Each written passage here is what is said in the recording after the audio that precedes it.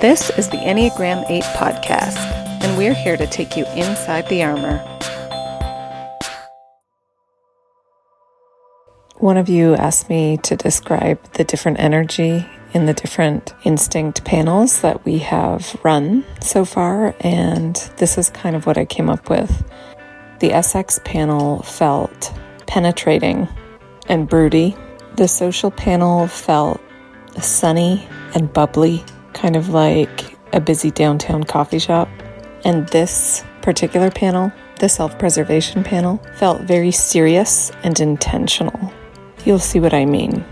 You'll notice that a few terms pop up like non-negotiable or longevity. And we noticed that there was more of a checking back to their notes to see what they had pre-contemplated before we started recording. That was different than the other two panels, where it seems as though all of those 8s really just winged it. As always, we will just reiterate that this isn't a science. Everything we do here on this podcast is based on lived experience and observation and self-reporting. We've learned a lot just by listening to you all and observing the way you respond to different things. We're finding patterns, but nothing is fixed. We're just learning as we go, and we're having a blast doing it. So we'll start with just give us your name, where you live, and all your 8 stuff, all the info you know about you. So I'm Chelsea. I live in just outside of Greensboro, North Carolina. I am an 853 SPSXSO. Do you want me to do like the 3 words? Oh, go for it. I decided on 2, and every word I thought of was so negative. It carried such a negative connotation. So I finally just stopped, but I settled on practical and controlling. I am Lamar from Austin, Texas. My tri-type is 873. My instinct stacking is SP, SX, SO. 3 words to describe me: cautious, withdrawn, and territorial. But I'm completely different when I'm not triggered by insecurity. Yeah, that's why I definitely qualified in your instinct. Okay, Lisa, tell us a bit about you. Lisa, I live in Houston, Texas, 852 tri-type, and my instinct stacking is SP, SO, SX, and the 3 words to describe me in my instinct: highly attuned to environment and to others, resourceful, and also generous. My name is Amanda Kite. I am based about 20 minutes south of Winnipeg, Manitoba in Canada. Tri-type is 864. And I am SPSXSO. And 3 words to describe me would be decisive, practical, and critical. Okay, so a few observations is that almost all of you have SX second. So I think when we hear discrepancies, it'll probably be Lisa going, I don't think so.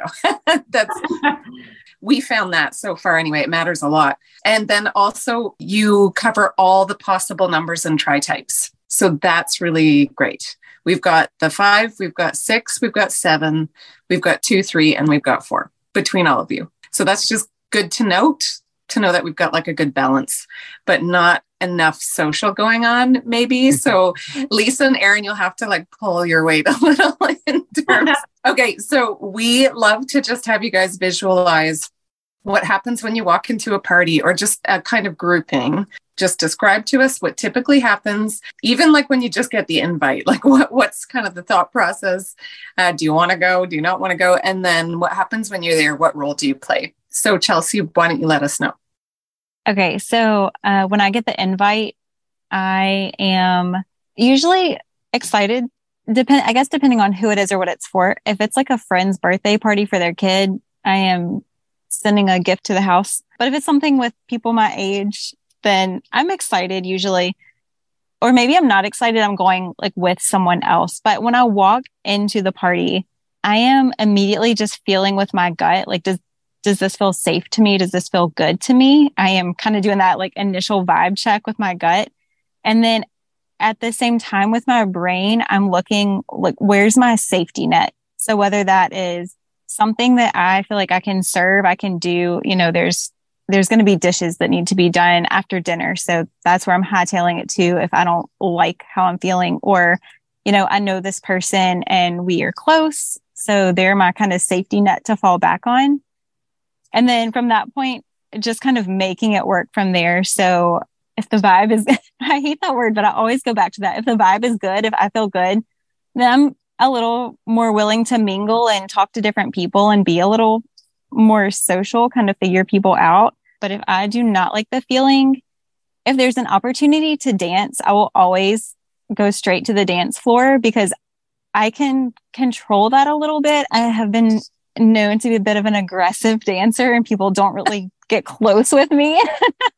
So I can kind of keep my space, keep my distance, keep my eye on everyone. And also with that kind of draw people in, I feel like I can put people in a physical space where I feel good when I am dancing. And so if there's an opportunity to dance, I'll absolutely take that. But I'm not scared to leave early. This doesn't feel good. I'm out. I've never heard of dance as like your safety bubble.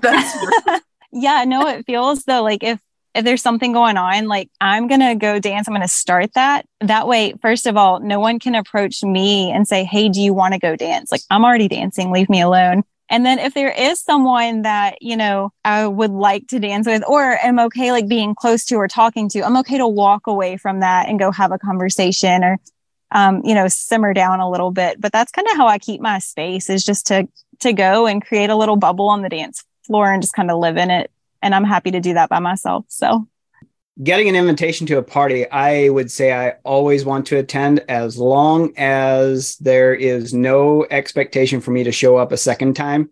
If I'm not committing to an event being on my calendar long term, I'll do it. I usually want to go. When I get there, walking in the door, the first thought that came to me is I look who's coming toward me. I put myself in a place where people have to come to me. I hardly ever walk up to someone at a party. Usually if no one approaches me, I'll stay at the perimeter and just watch people. I have found that this attracts sevens to me a lot, 7s and 3s. And they are the most fun people for me to talk with. So, or 8s. I mean, I enjoy, had an incident the other week at a Chamber of Commerce meeting where I had a chat with an 8, and Joe, I had to think of how you said that 8s paw at each other. That guy was pawing all the time we were talking, constantly pushing me in just to see how I would react. So it was interesting.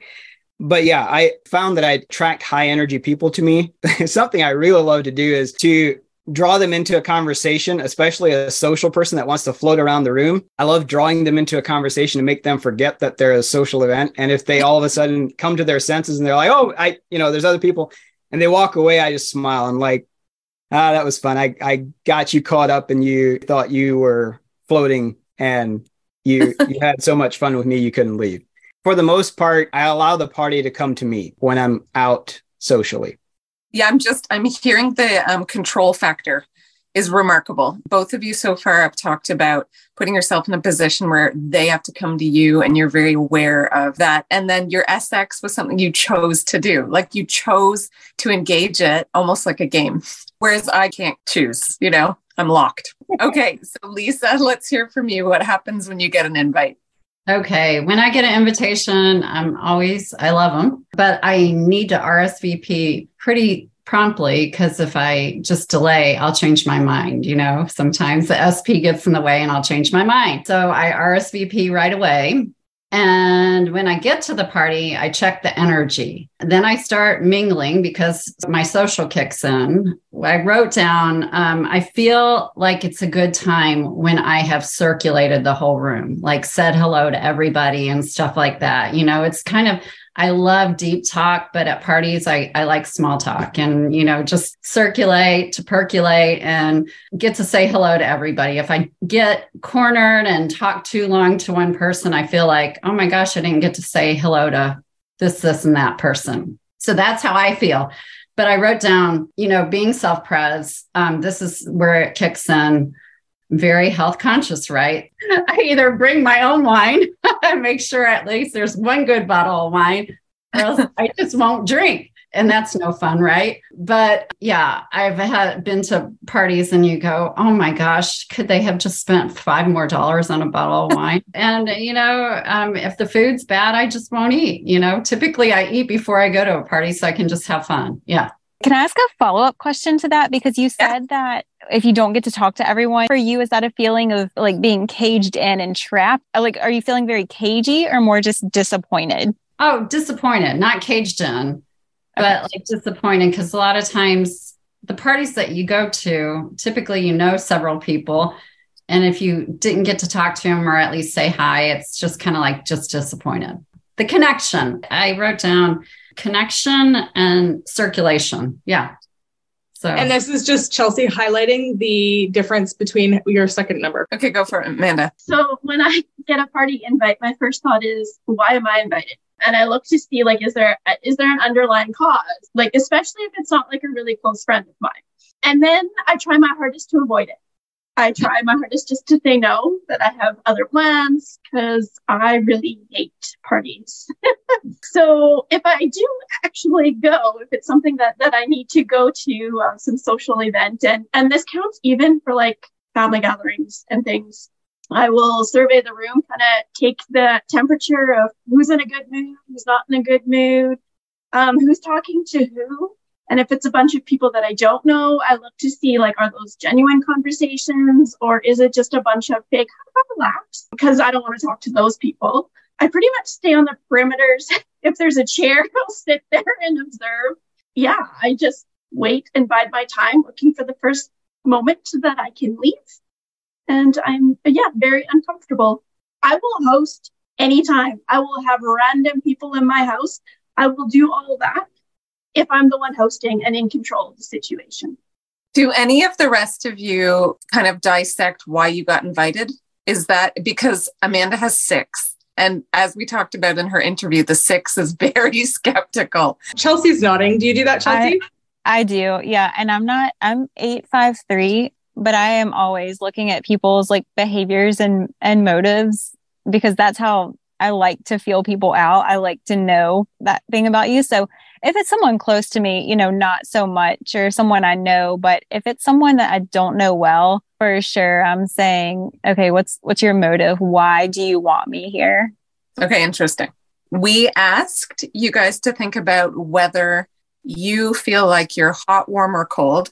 Sometimes you're going to say you're all 3 in different circumstances. We'll see. Open, guarded, closed. So Chelsea, how about you? So if you ask me, I am going to tell you that I am cold, somewhere between guarded and closed. My coworkers would tell you that I'm warm. There are a handful of people that would probably say that I'm hot. I'm just a lot. The people who are close to me, the people that I feel safe with, I try really hard not to come across as cold. People tend to run away. What does it mean that you feel cold? I am just like not a warm person typically. So, and my kids, my family, sure, like warm-hearted, right? I once had someone describe me as hot-headed and cold-hearted. Honestly, that was so accurate, but I try really hard not to appear that way.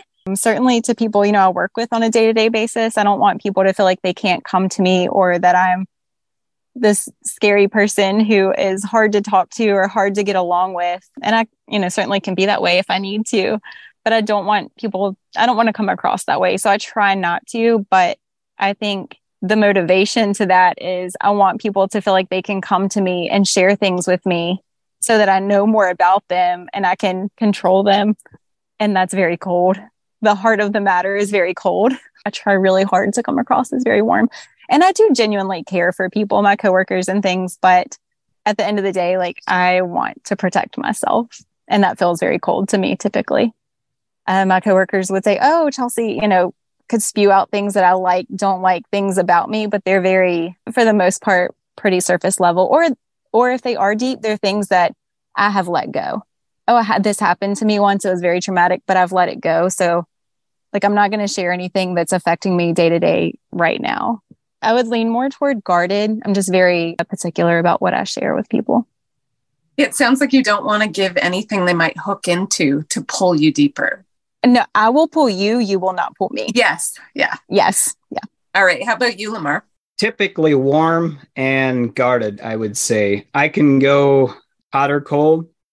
If I'm feeling insecure, I'll go cold. If I'm feeling overconfident, I'll be hot. I think for the most part, though, I'm either warm or cold. Typically guarded. Ruthann my wife has said that I can be too open at times, and I'm not exactly sure. I think overconfident again might make me too open. I share too much, too fast sometimes, but generally guarded.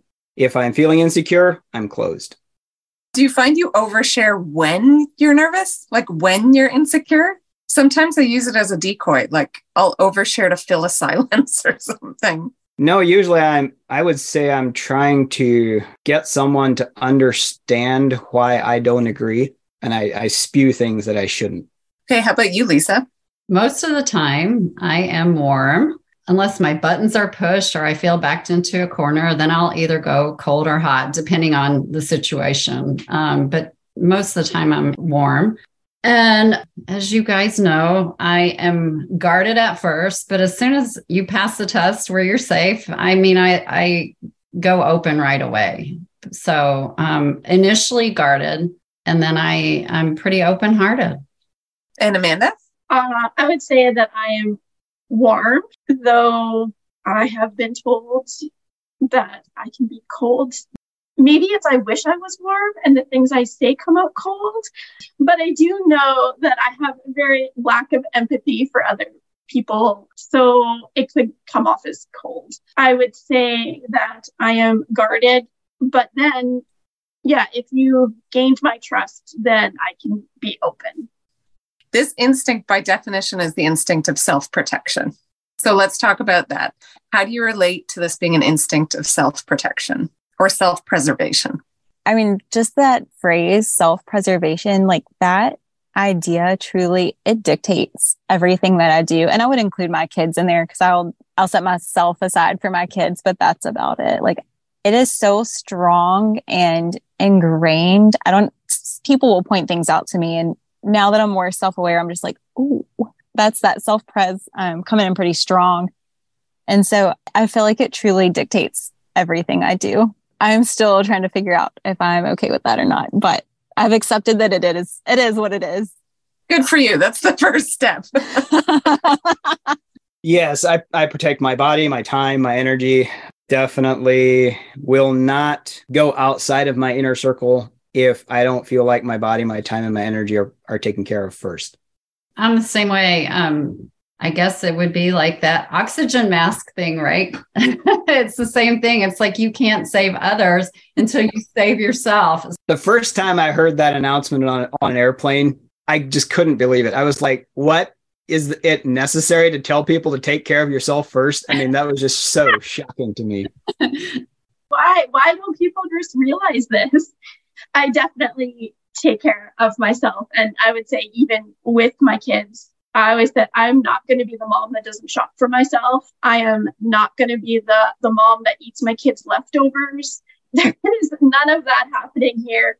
My kids would have, like as a young mom and staying at home, they would have 4-hour quiet times because I wasn't ready for them yet. So they could play by themselves because grumpy mom was here, and that doesn't help anybody. So now it shows up in things like not long commitments because I don't know how I'm going to feel, 6 weeks down the road. So I can't commit to something once a week. There's a lot of guarding my calendar and my time. With self-pres second, I really relate to what you guys are saying, but it feels like self-pres is tugging me. It's like yanking me, but I can say no and grab my hand back. You know what I mean? And say like, I'm not going to let that dictate, but I really get it. Like, I really, really understand. Whereas Erin, she doesn't relate at all. Yeah, I think you guys are speaking a different language to me, and I'm so envious of your language. Like, I want to be able to speak it. Those of us that can't access this easily are envious. Okay, so we drew from a man named Mario Sikora because he has interesting nicknames for the instincts that are just different. And so for you guys, he said you're the preservers. it was the idea of like maintaining what you've built, being interested in the idea of legacy and what your children what you will be passing on to them. Respect for tradition, institutions. I think that's what he means by preserving. So I just wanted to ask you guys if you related to that at all. Chelsea? So yes and no. I come from a family that has very strong traditions and legacy. So some of that feels very natural to me, but I also think I buck it a little bit. I grew up in a pretty traditional family. I was an only child. I mean, my mom is so structured. So growing up, there was a lot of, this is what we do every single year on this day, we have to do it. And I grew up very busy. And so as an adult, a lot of times feeling just busy and overwhelmed, I think I tend to buck that and say, you know what, we can slow down and that is okay. And so I appreciate those things. I appreciate tradition. I appreciate the idea of legacy and thinking about what I'm leaving behind. I don't know that I really wholeheartedly latch onto that idea. The eightness is going to trump this. That's why we ask it, because it's going to fit certain types really well. So this is why we're asking. Okay, so how about you, Lamar? Not really. And yet, if I think about prior to 19, when my mom made us move to a new property, like I referenced in the first interview, I would say prior to that, I was okay with how things were, but my life since then has been bucking all of that. I mean, all traditions, institutions, and everything. It's only recently that I'm starting to see value in those from a more intellectual point of view. So I don't know. It's kind of like, again, I'm guarding myself from having that kind of thing happen where my safety net gets torn away. So I just refuse to have anything physical that someone can take away. Lisa? I totally relate to legacy, like as far as equipping people, that is important to me. But as far as tradition and doing like the same thing year in, year out, no way. I mean, it's boring, routine. I like to get together this, for birthdays and holidays and stuff, but make it fresh and exciting. So yeah, tradition doesn't feel comfortable to me. Closed in. There's a lot of traditions that don't make sense to me. And so for me and my family, we will create our own kind of like, this is what we do for birthdays. I have a birthday plate that, anybody whose birthday it is, they eat off of because I think it's fun. Yeah, but the things that have been passed down from generation to generation, things that you do certain days, the way certain gatherings are held or something, if it doesn't make sense to me, then, but if I want it, then sure. How about all of you, your view of like institutions? Do they feel safe? I'm assuming our eightness is going to just kill this. But I'm just, the idea that you have, this stable entity that has been around a long time, does that appeal to your self-preservation? No? No. Only in the way that there's an accountability in that institution instead of just free roaming and just being able to do whatever you want. But again, only if it makes sense. And I am so distrustful. I'm like, if this institution has been around, sure, there are black and white like policies, procedures on paper, but you expect me to believe that there aren't politics and money and relationships on the inside of this long-standing institution that aren't going to trump the black and white on paper. I don't trust that for a minute. I am drawn to anything that has been around for a long time. I'm fascinated by the fact that it has lasted a long time. But again, I mean, like the others have said, as soon as I detect any sort of corruption or anything like that, I'm out. I mean, I would then turn to how can I bring it down if I detect there's corruption? How can I bring it down? So let's move into physical well-being, which is a really big part of this. I just left it really, really broad, and you can take it where you want. So this is the aspect of your instinct that's like very aware of your body. It could be fitness levels, definitely food. We already talked about this. Risk, like taking risk with your body. So Chelsea, how does this show up for you? I am very aware of my body. I did gymnastics for about 16 years. So like my physical body, that is mine. I want to know exactly what it's doing. I want to be in control of everything, and I want to be in control of my body first. Physical fitness is so important to me. Physical fitness shows up for me as stress relief. Like if my brain is all full, I just go for a run. And I know, especially if I'm sitting with something really uncomfortable, I'm going to go for a run, or I'm going to go lift. I'm going to go get a workout in and just get rid of that energy. And typically while I'm running, I can kind of have that space to sort things out in my head and come back to the table and be able to have a level-headed conversation. Or I like to think things through. I like to be very intentional with my words. And I feel like after a run or after a good workout, I'm better equipped to do that. So just that like stress relief, and then just being able to get some of that energy out so that I don't spiral down some crazy rabbit hole and can truly just be very intentional, with my thoughts and with my words with others. With food, I enjoy like food. If something is very well prepared, well made, I'll enjoy it, but I truly eat as like a function. I will eat like plain chicken and some raw vegetables and call it a day. I don't need food that tastes great. I don't need great food, great drink. I am very okay with simple food. I need the calories in so that I can put the calories back out. Right. So I feel like food is very much a function for me rather than something that I truly enjoy. And then physical risk. So I enjoy things that are challenging physically, but to feel physically threatened or like I am at some sort of physical risk by someone else, no. First of all, you remind me of my cousin. She's a self-pres 8'5'3". Food is absolutely just fuel. That's all it is. It's different than Lisa. You're Epicurean, Lisa, I think. Like you're a foodie, but she guards her exercise time militantly. Like no one can touch her exercise time. It will happen hell or high water. And it is a survival thing. And then she'll like pop food. She doesn't care what it tastes like. It's just fuel to make sure her body's like top notch. And it sounds a lot like what you're saying. I certainly have a little love affair with potato chips and Coke when I get stressed. I'm like, I need a Coca-Cola and some Lay's potato, just salt and sugar. I need it. Today's day 4 of no potato chips and no Coke for me. So round of applause, please. Thank you.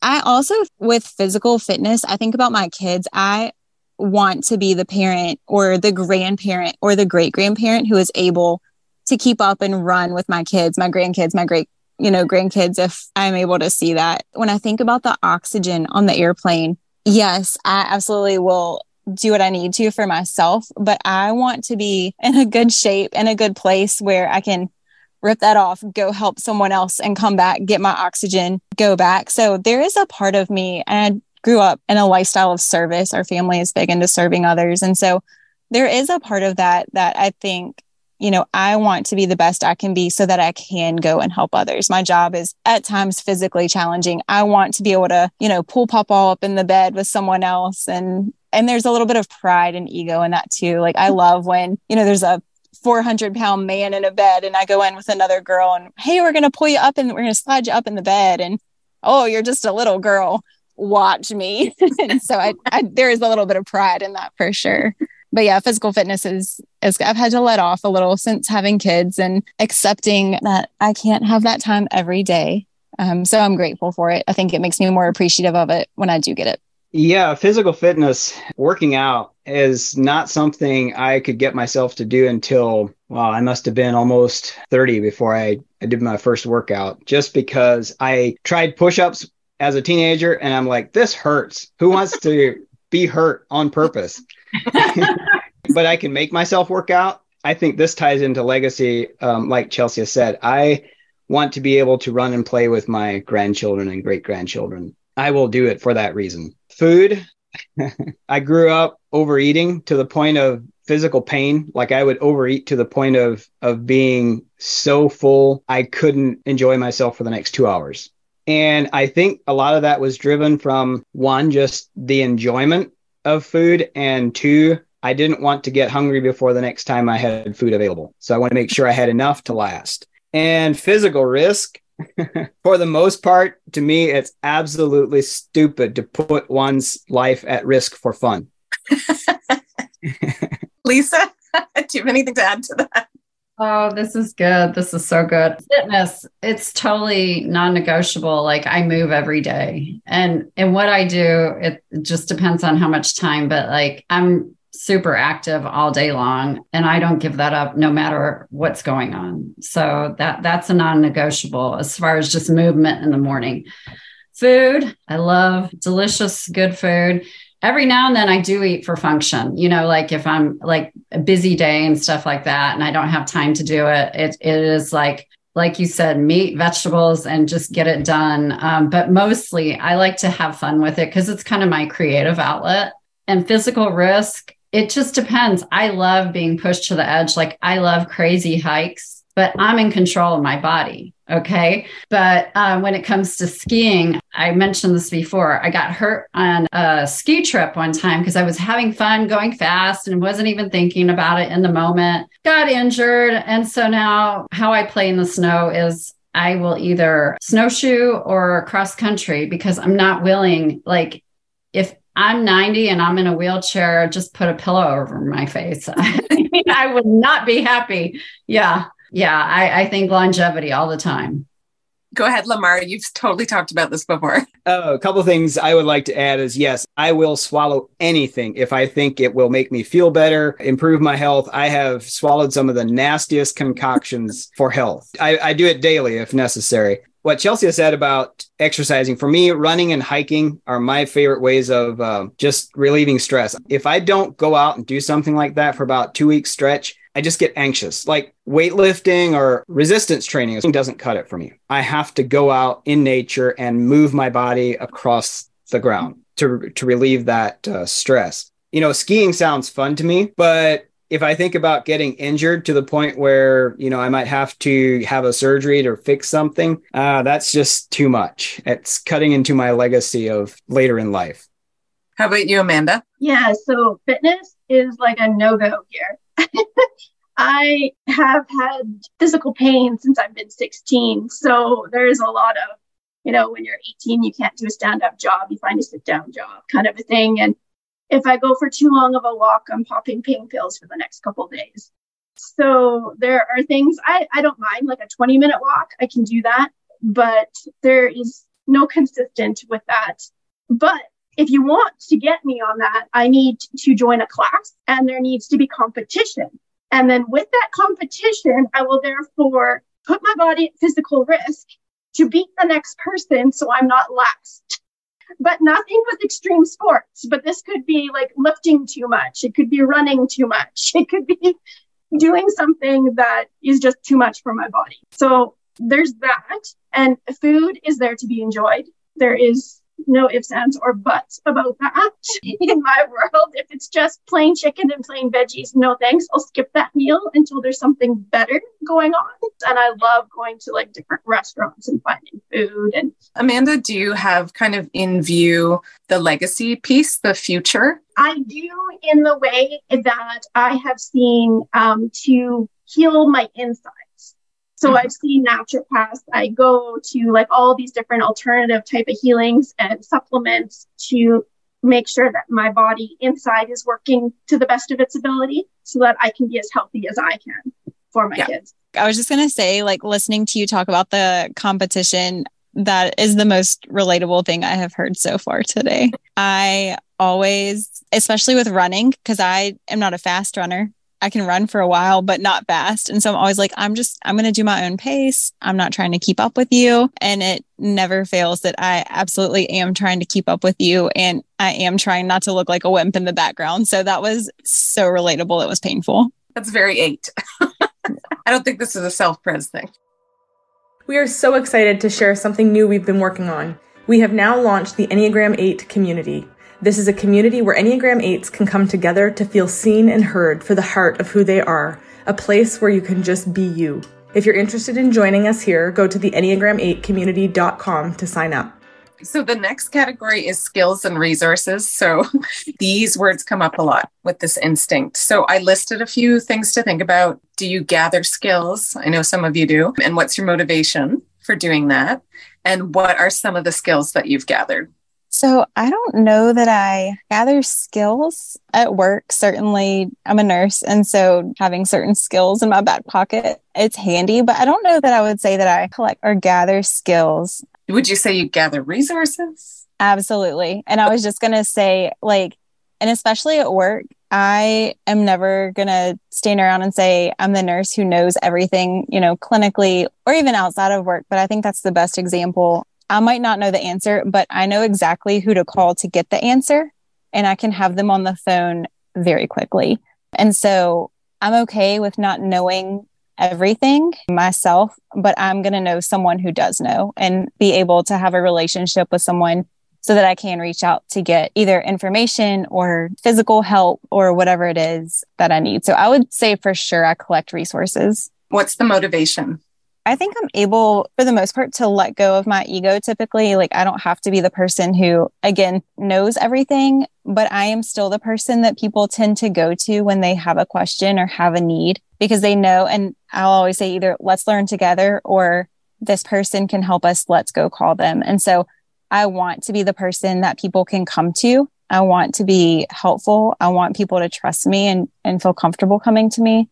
Okay, how about you, Lamar? What's your relationship with skill gathering, resource gathering, the whole piece? I would say I gather skills, and my motivation for gathering skills is so that I can be independent and to increase my security. The skills I've gathered, for example, sales skills, mechanical skills, being able to fix, engines. I've taken carburetors apart, just taught myself how using YouTube. Farming, I've had 300 calves in my barn. I learned how to give them shots and all that stuff. I've really studied relationships. I have taught school. I know body structure correction, kind of like chiropractic, IT, and manufacturing. And there are many more things I would love to learn, like CPR and things like that, to be able to help people when they're in need. Did you gather those things as you needed them and you were like, okay, well, I would rather never need someone else for this, so I'm just going to learn it? Relationships, for sure. Like studying relationships, I started this back at 15. I did not want to have a premarital counselor or something like that. At that point, I was way too close to have someone speaking to our relationship. I'm getting to the point where I might be able to have someone speaking to our relationship, but it's way too scary. I'd rather take care of it myself.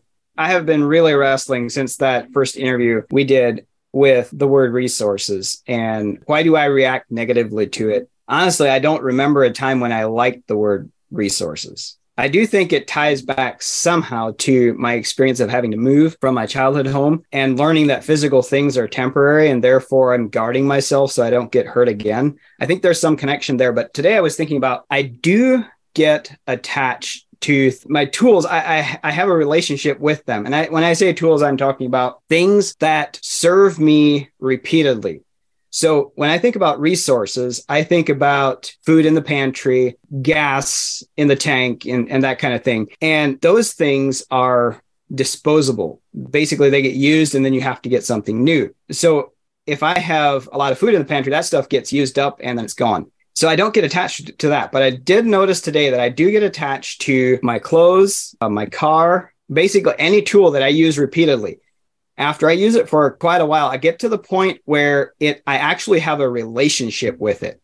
And so if I have a tool, like let's take jeans, for example. I hate buying jeans that wear out in less than a year, because by the time I start really getting attached to them and really loving them, they're worn out. So I would love to spend hundreds of dollars for jeans if I had the money so that I could have a relationship that lasts for 5-10 years with them. And I do that kind of thing with like our car, for example. I think it looks cheap and outdated, but it's gotten to the point where it's so faithfully served me that I love working on it. I love, making sure it keeps running. And I'm actually getting to the point where I'm proud of the fact that I bought this car for less than $2,000 and it's done 60,000 miles for me. It's no sign of giving out on me. So I don't know. Does that make sense what I said? I for sure relate to that. And that makes me laugh. When we moved about 4 years ago, we moved to North Carolina and I threw away so many things. I was like, we'll get a new one when we get there. That's $15. We'll get a new one when we get there. That's $5. We'll buy a new one when we need it. I think about like my car. And it's so funny that you brought that up. My husband goes through cars like a crazy person, and I'm going to let that go. But I have had the same car. I had a car from the time I was a senior in high school, which was 2009, until I was pregnant with my first baby. And that was 2016.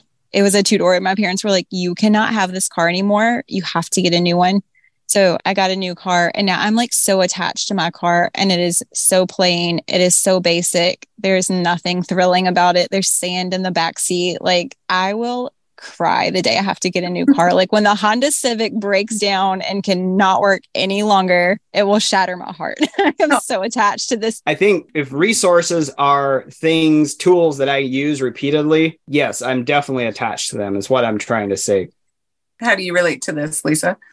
I gather skills as I need them. Like I become an expert at what I need. I wrote down knowledge is power, self-reliant. Maybe that's part of the 5 in me. A funny example is we're doing a remodel upstairs and redoing bathrooms and so forth. And I hired an interior designer for a minute to help me. And then I was like, I don't even know why I have her. It's like I go and research it anyway. So I had her for about a couple of weeks and I was like, I'm going to do this myself. I know it's going to be right and it's going to be the way I want. But I was like, I know more about this than she does. And I'm not even the designer. So, yeah, it's just we become what we need, right? I figured that was true. Lamar? I would say I purposefully put myself in situations where I have to learn something, like teaching, for example. I had a couple of years of manufacturing, so let's learn teaching. And I taught at a private school, so I didn't have to go to school for it. But yeah, I'll put myself in situations where I have to learn. But usually I do it in such a way that the people that are around me at the time I'm learning don't know I'm learning. Okay, how do you relate, Amanda? I do both resources and skills. And I think it depends on what stage of life that I'm in.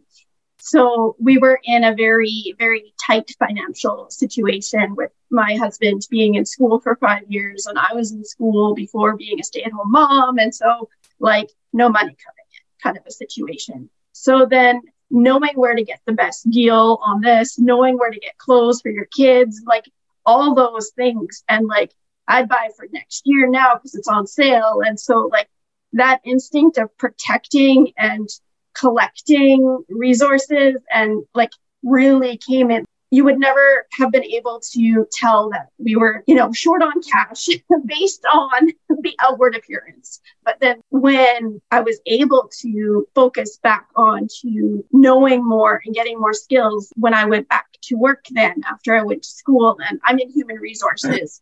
So I purposely picked a job where I get to know everybody.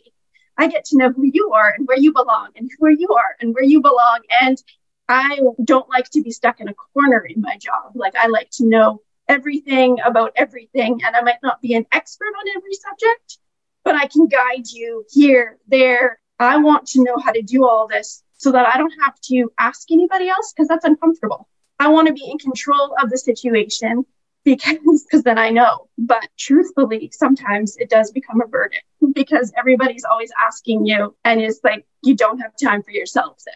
That's funny because I think of Chelsea's dance buffer. And if you know a lot about a lot of stuff, you ruin your buffer because everyone comes to you. I would rather have them come to me than me go to them. Remind me, Amanda, of your stacking. SP, SX, SO. Okay, so I'm right there with you. I hear what you're saying. And do you come home from work some days on the days that are heavy with everyone coming to you and you are serving the people that you work with, right? You are being that resource to everyone. Do you come home feeling like I have been everything for everyone and I have nothing left in me? All the time. And that's one of the reasons now I don't actually work full time, 4 days out of 5. Yeah. I think it feels like a good time to kind of highlight because people view me as very social and probably you the same way. And I know we'll talk about this later, but it wears me out. I can be everything for everybody. I'm not a social person, but I put myself in that situation of almost being needed or, being a resource for people. And it can look very social, but it is not. And it is absolutely draining. Your instinct looks like the opposite instinct because you're making connections with a bunch of people and you're learning a bunch of skills, but it's not to be social. That's not your motivation. Externally, people are like, oh, they're so social. And they mistake you. I think it's probably also a big thing for eights, especially because we do like to be in control and we do like to run things, and that looks social. And I will say, like, being social, it's the exact opposite for me. So when I'm in those situations, I come home filled up and I have more energy. Okay, so then the next huge category, which from the outside, those of us that don't have this really see this in you guys, boundaries.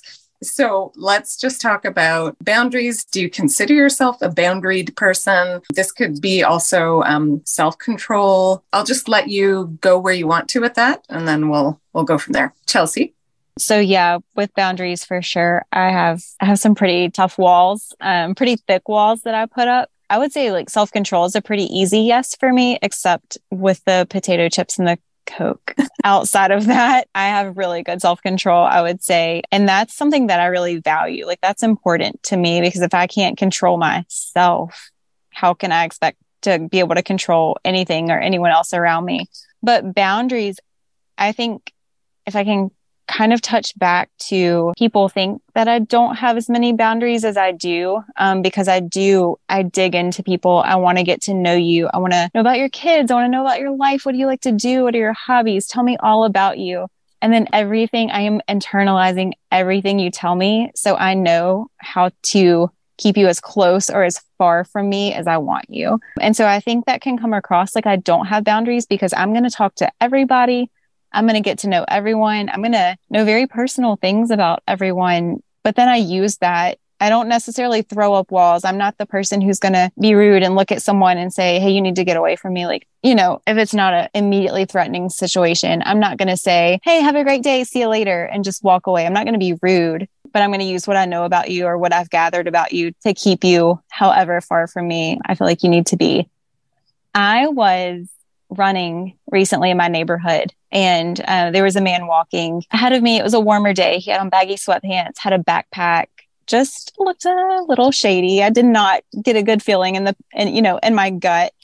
So I'm approaching this person and I realized that at the pace I'm going to catch up to and then pass him. And at that point, he's going to be behind me and I'm either going to have to try to appear in control and not panic and not turn around and, look over my shoulder, letting him know that I'm scared, or I'm going to have to slow way down, which I didn't want to do because I just at that point wanted to get away. And so as I got closer and I'm thinking all this through, I'm looking 10 steps ahead. What if I do this? What if I do this? I finally just slowed down and started walking beside him. And I tried to ask questions that were very not threatening, oh, do you live around here? Where are you from? But just, oh, it's kind of a warm day, and just chatted his ear off until we got closer to the top of the hill, where I knew I could go a different direction and kind of make my escape. Again, like I can run all day long, but I'm not going to outrun anybody. So I don't know that was my safest option. I don't know that was the best choice. But for me, being able to walk beside this person who I really didn't have a great feeling about and just kind of chit chat and make myself look small, make myself look non-threatening,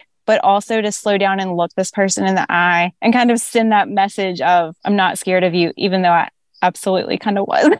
That was the only way I felt like I could truly control that situation.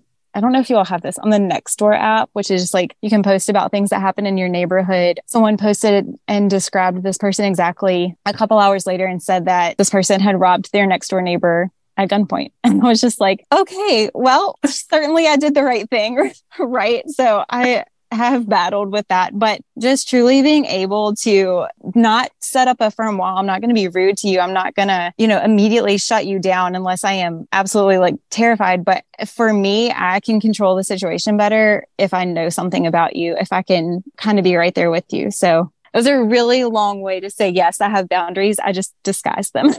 I feel like it's year 8.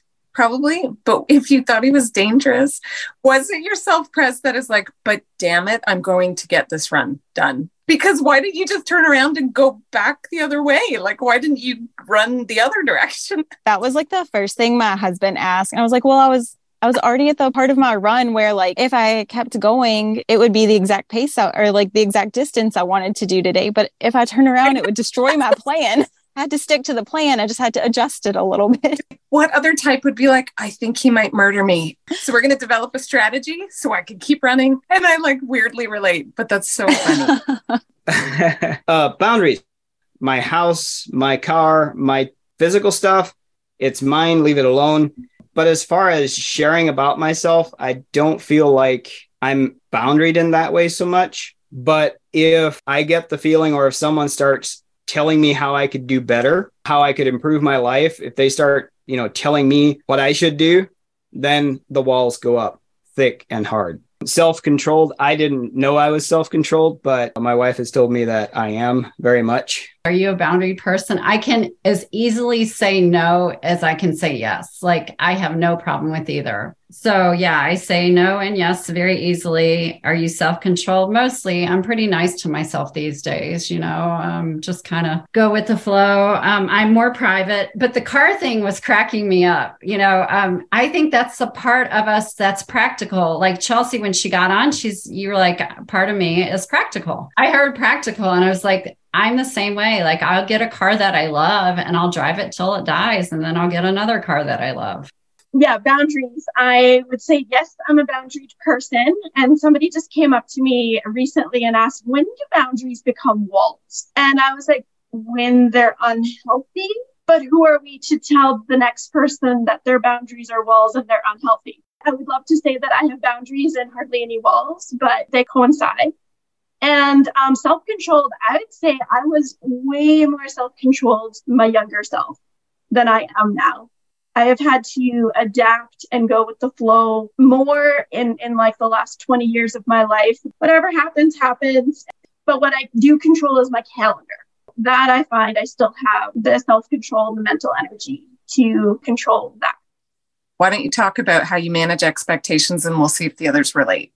Let's take sales, for example. When I'm in a position where I'm selling something to someone, I can do a good job of telling stories and making the product or the service that I'm talking about sound like, it's going to solve all your problems. But when the person actually says that they want the product or service, then I get nervous and I'm like, uh-oh, I'm afraid they're going to expect too much of this. And then I start backpedaling and I start saying things like, well, for example, I was a mold inspector and remediator at one point, and I had a client that paid me it had to be $9,000 total to clean out their basement and get rid of their mold. And I did the stupidest thing. After I was done, the guy asks me, so will this take care of our mold problem? And I paused and said, yes, it should, if you, and then I listed off a whole bunch of things that could go wrong. And I saw like the look on his face, it fell, and I knew something was wrong. It took me some time to figure it out. And later I was like, man, I did that man such a disservice by saying those things, but I was covering my back to make sure that he's checking all his boxes so that he doesn't come to me blaming me for something that was his fault. I was going to say, Lamar, you really hit the nail on the head with that, because there's times where I listen to my husband talking to customers and I'm like, stop talking, just stop talking. Like, too much information sometimes. Like, they don't need to know all this. And at the end of the thing, they're all confused. Like, do I really need this? And he's like, well, yeah, you do. And they're like, but you just told me all these things that could go wrong. He's like, I just want you to be aware. So I totally relate to that. No, my husband does this funny thing where he loves to overperform, right? So he puts your expectations at this level and he performs at this level.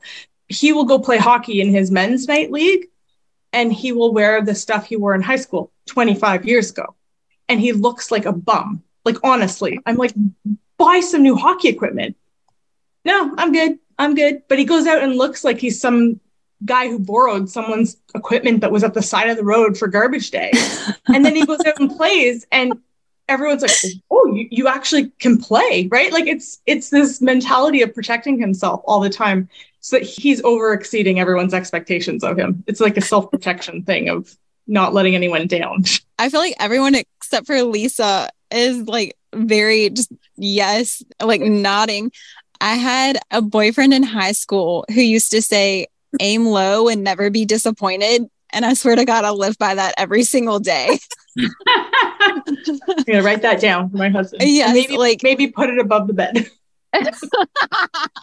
I tend to be a little like self-deprecating. Like I'm gonna not play dumb, but I know when to be quiet, and I'm not gonna build myself up super high, but I'm like in competition with myself. So at the end of the day, you're gonna be surprised. I had a doctor look at me a couple weeks ago and say, "I didn't realize you were so smart." And I was like, am I offended, or have I just done a really good job of doing this thing I want to do, which is having people not have expectations of me. But then, when I'm able to be helpful or do something, like they're pleasantly surprised. And so this is clearly resonating. Oh, yeah. With the expectations, like my motto is assume the worst. That's everything, including like assume the worst of me too, so that whatever happens will be a pleasant surprise. Any contracts, anything I go to, it's like, well, what's hatch? Managing expectations on other people though too, it's like I am very organized in the way, like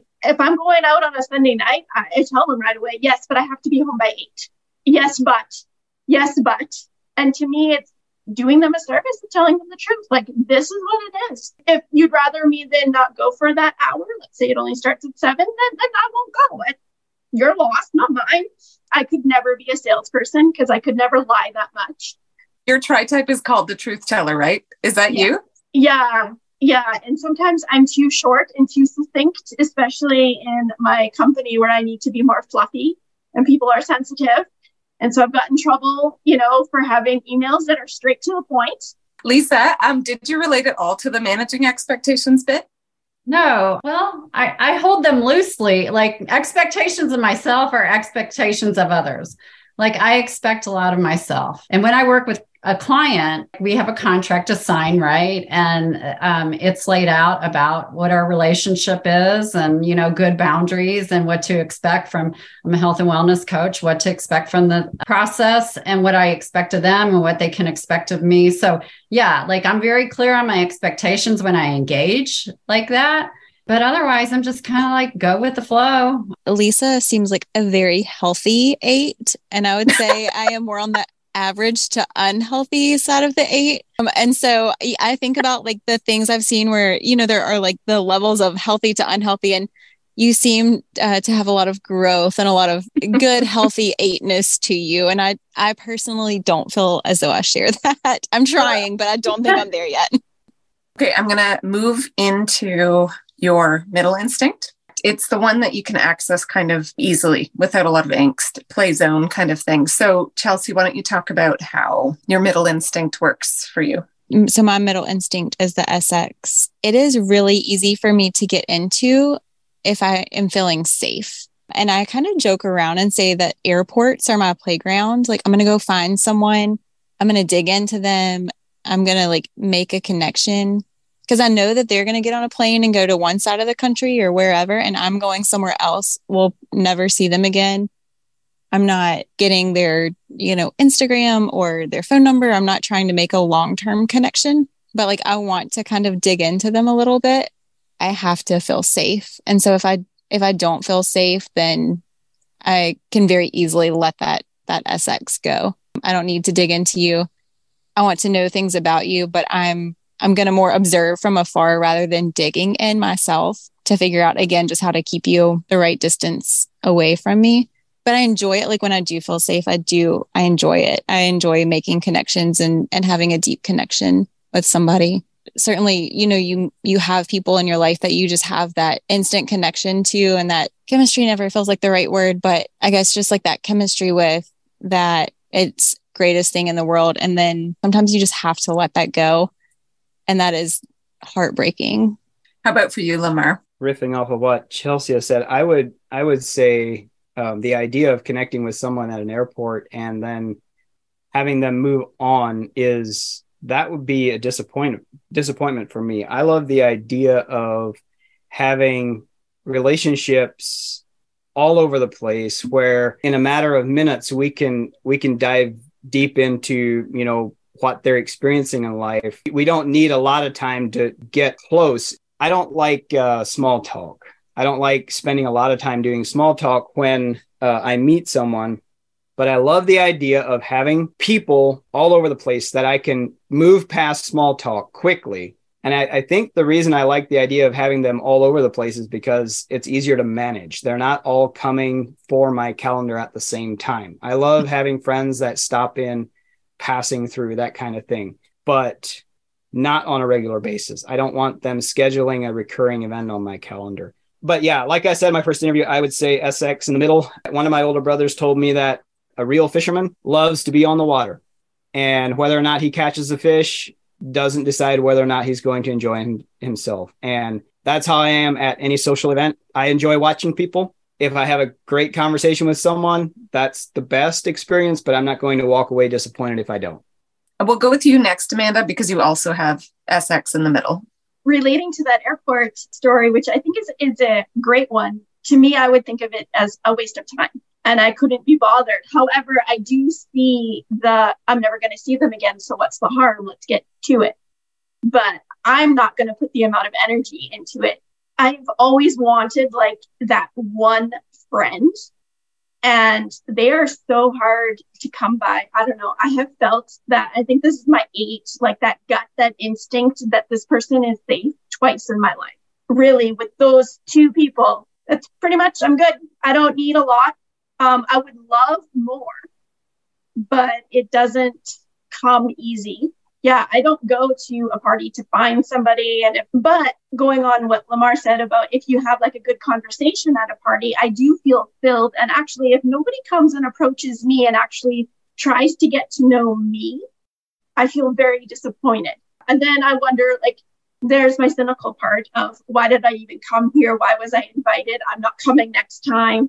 But I know I don't make it easy on myself, sitting on the outskirts, looking cold, probably sitting there with my arms crossed with an RBF face. I don't have a natural, just resting smile on my face. So it can be very intimidating coming to approach me. Yet when you don't, I feel very disappointed. So then I won't attend again. Really hard, and I don't do small talk either. So let's just get to it. And yeah, you'll be my friend, I'll be your friend, and yay, we're good to go. I think what's really interesting between the three of you, like you all have the same stacking order, but your tri-type, we can hear it come into play in every single one. Oh yeah. Okay, moving on to Lisa. You also have 5 in your tri-type, but having the social next just makes a huge difference.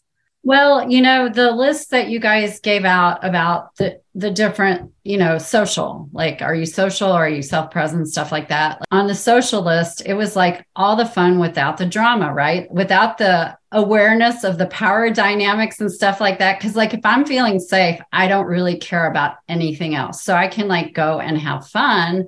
Recently, I went on a hiking trip retreat with 16 other women.